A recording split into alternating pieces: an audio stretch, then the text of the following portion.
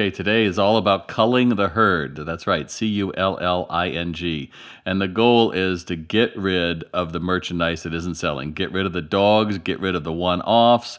Go through and make sure that you use this time in the soft months of January and February to really get rid of that lower 20% that you shouldn't be in, to get rid of those little bits and pieces of merchandise that you thought would be wonderful, and then clear it out and make it at such a low price that your clearance sale only lasts about 2 weeks the most. And I encourage you to read my blog about how a new broom sweeps clean, and that is http://bit.ly/clearance Bob, and you'll be able to download the 10 types of merchandise to put on clearance. The main thing to remember, though, is use this time to become lean on inventory, because it's going to be a while until shoppers are going to be running back in buying more merch.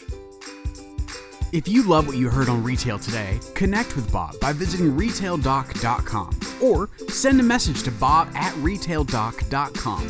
Thanks for listening.